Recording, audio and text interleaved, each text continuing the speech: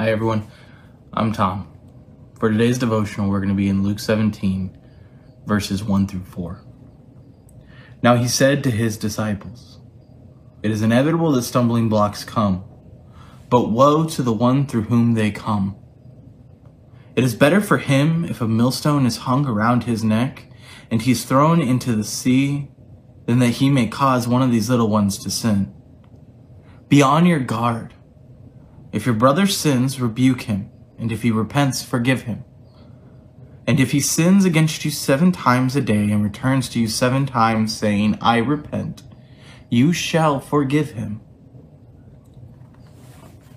As I began going through these verses, originally it was with my men's group, and the idea of what does it mean to be a stumbling block popped into my head. You see, as believers, we read these verses and sometimes we take the phrase little ones and transfix it to children. And then we sometimes give ourselves an out in that way of don't be a stumbling block to children. And although that is true, what if we open this up to a bigger audience? What if we open up to the fact that Jesus actually refers to us as believers as little ones at times? So what if in here it's a warning? Don't be a stumbling block. Don't cause someone to not even want to hear the gospel before it's even preached. You see, our actions, how we behave, how we actually live out our faith can either hurt the gospel or glorify it. And the decision is ours. So you may be thinking, how do we act as stumbling blocks as Christians? Well, the biggest one that I found as I was looking through different areas is when we actually begin to live according to man and we stop living according to God. You see, this is like the biggest one because it feeds the rest of them. It becomes the core concept behind every single other one, such as causing dissension and being a hindrance, non-biblical judgment of a believer, hating other brothers and sisters in Christ, false teachings in theology, sexual immorality, idolatry, not acting biblically. And that's why it's the very first one to tackle. You see, it's so important that it's actually what is addressed when Jesus rebukes Peter saying, "Get behind me, Satan." He actually goes on to call him a stumbling block because he's focused on the things of man and not the things of God. And this is important because, right, like when we get into this, when we get into how we act, it should be shaped by who God says we are and then dictates how we act. But at times this can be hard, right? At times it's easy to lose ourselves into things like idolatry. You see, we begin to focus so much on, say, money, that we have to have the next $1,000 and we'll be settled. The next raise will be okay. The next promotion, I'll finally be financially good enough to start doing the things God asked me to. And then we begin to be chasing it. Again and again, the same phrase coming out of our mouth each time. The next promotion, the next raise. And it's not just money. Maybe this one sounds a little bit closer to home. If you only get a 4.0, you'll be set. You'll be able to go to a good college. You'll be able to get a great career. You'll be able to do whatever you want in the world. But you have to get straight A's and get that 4.0. That is the most important thing in your life.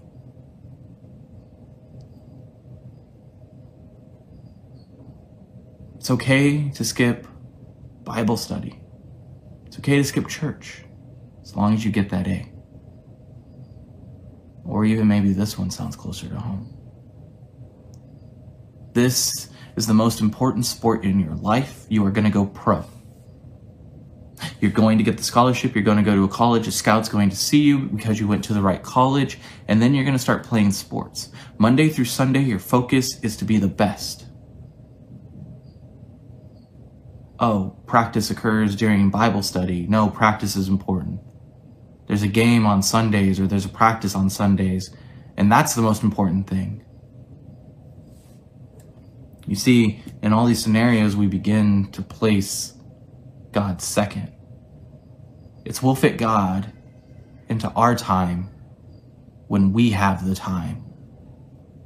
It's not God is the priority and everything else falls in line. And this is the first way to be a stumbling block. It's the fact that we are now okaying the behavior of idolatry as Christians. This goes into us not acting biblically. You see, when the outside world sees us and they know that you're a Christian and they see God coming second, it's now okay for them to put God second, third, fourth.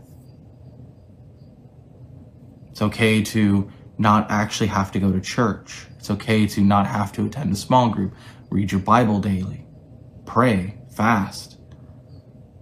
Because all these things would get in the way of you doing you. And in so doing, when the world looks at us from the outside, when other believers who may look up to you because you're farther along in their walk look at you, they now see this as okay behavior and they begin to mimic it. And they begin to stumble themselves.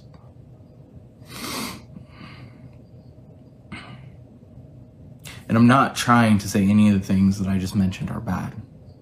When appropriately stewarded in the right way, with God at the focus and God guiding it at the helm, it is right and it is what God has asked in that moment.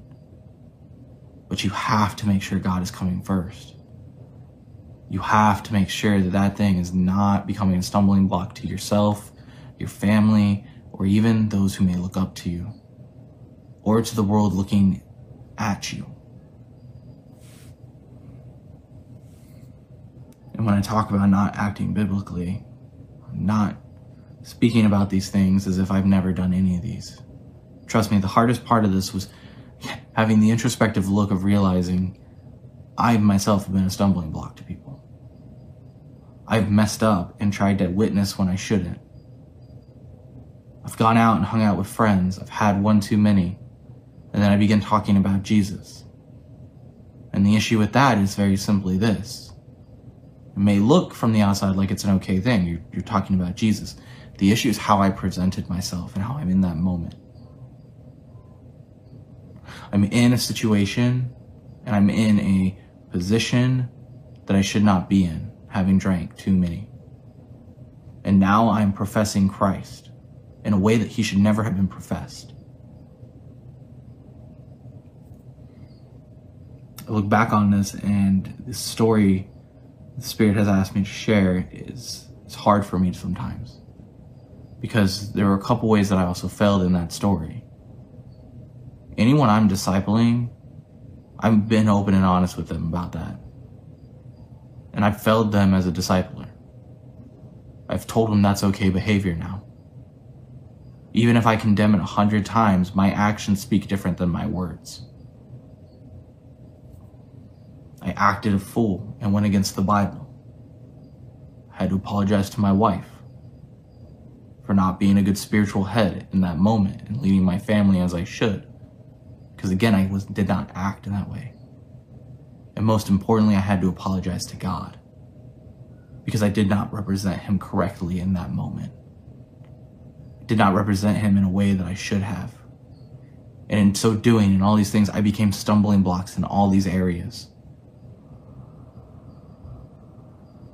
Now, this does not define me.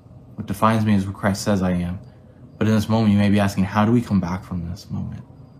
How do we come back from being a stumbling block when we realize where we failed? It's very simply, I think it's found in lines 3 and 4. Be on your guard. If your brother sins, rebuke him. And if he repents, forgive him. And if he sins against you 7 times a day, returns to you 7 times saying, I repent, you shall forgive him. You see, when we sin, when we mess up, when we act as a stumbling block to those who are viewing us, to our families, to however this worked out, right? We need to confess that. We need to ask forgiveness from God first and foremost for misrepresenting him and his word. We need to ask anyone who was wronged in the way that we acted for forgiveness as well. Let me put it in this way, right? If you cause someone to hate you, you've made yourself a stumbling block. More so, according to the Christian standard, according to the standard set by Jesus himself, you've made that person a murderer.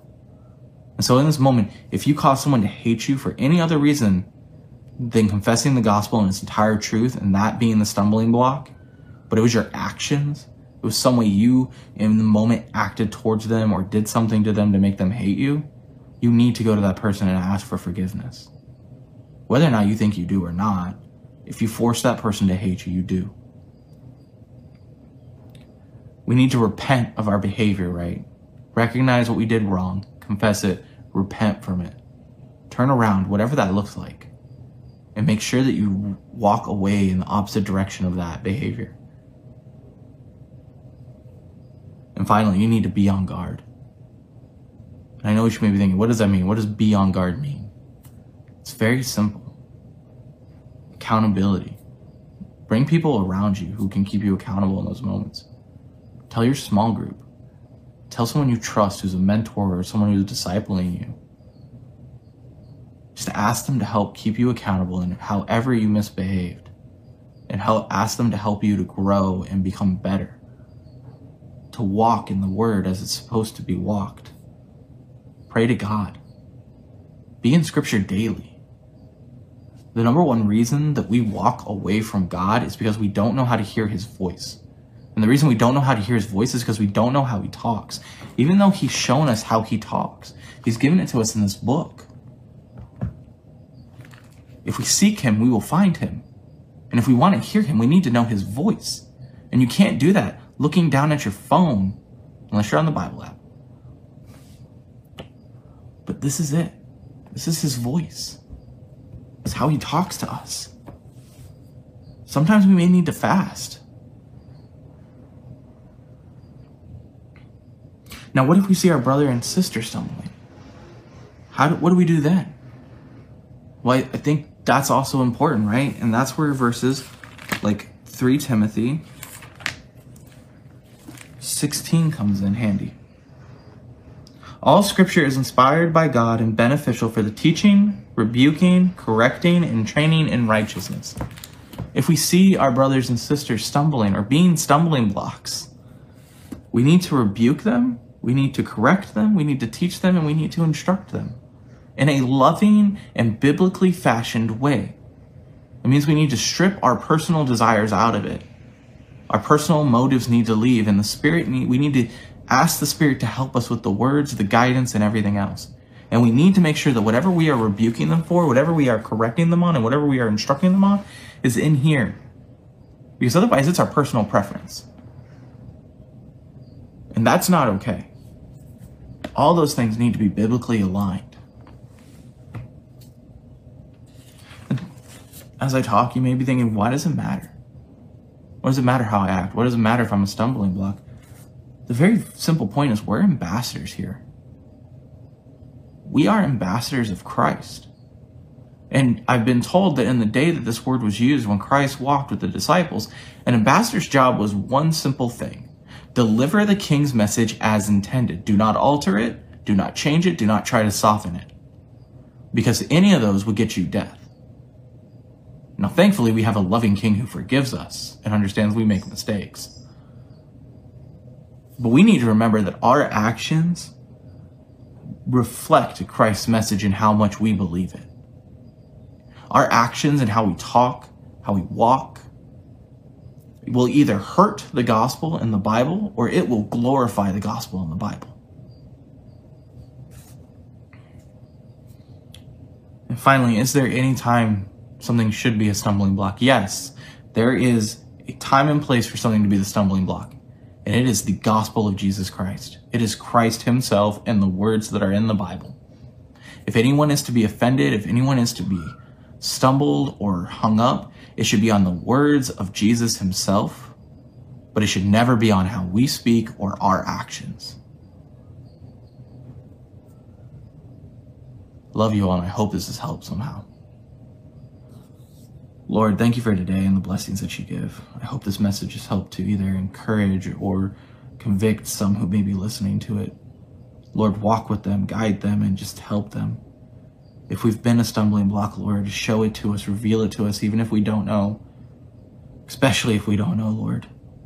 And help us to correct, help us to walk with you, to be guided by you, and to walk away from whatever those actions are that have hurt or harmed your message in the way that it is delivered. Help us to be ambassadors for you, Lord. Help us show your love and your mercy and your kindness. God, thank you so much for your loving forgiveness. Thank you for just being there with us. Even when we act far away from you, Lord. Even when we cause others to stumble. Lord, help. Help us all. It's in your mighty name, Jesus, we pray these things. Amen.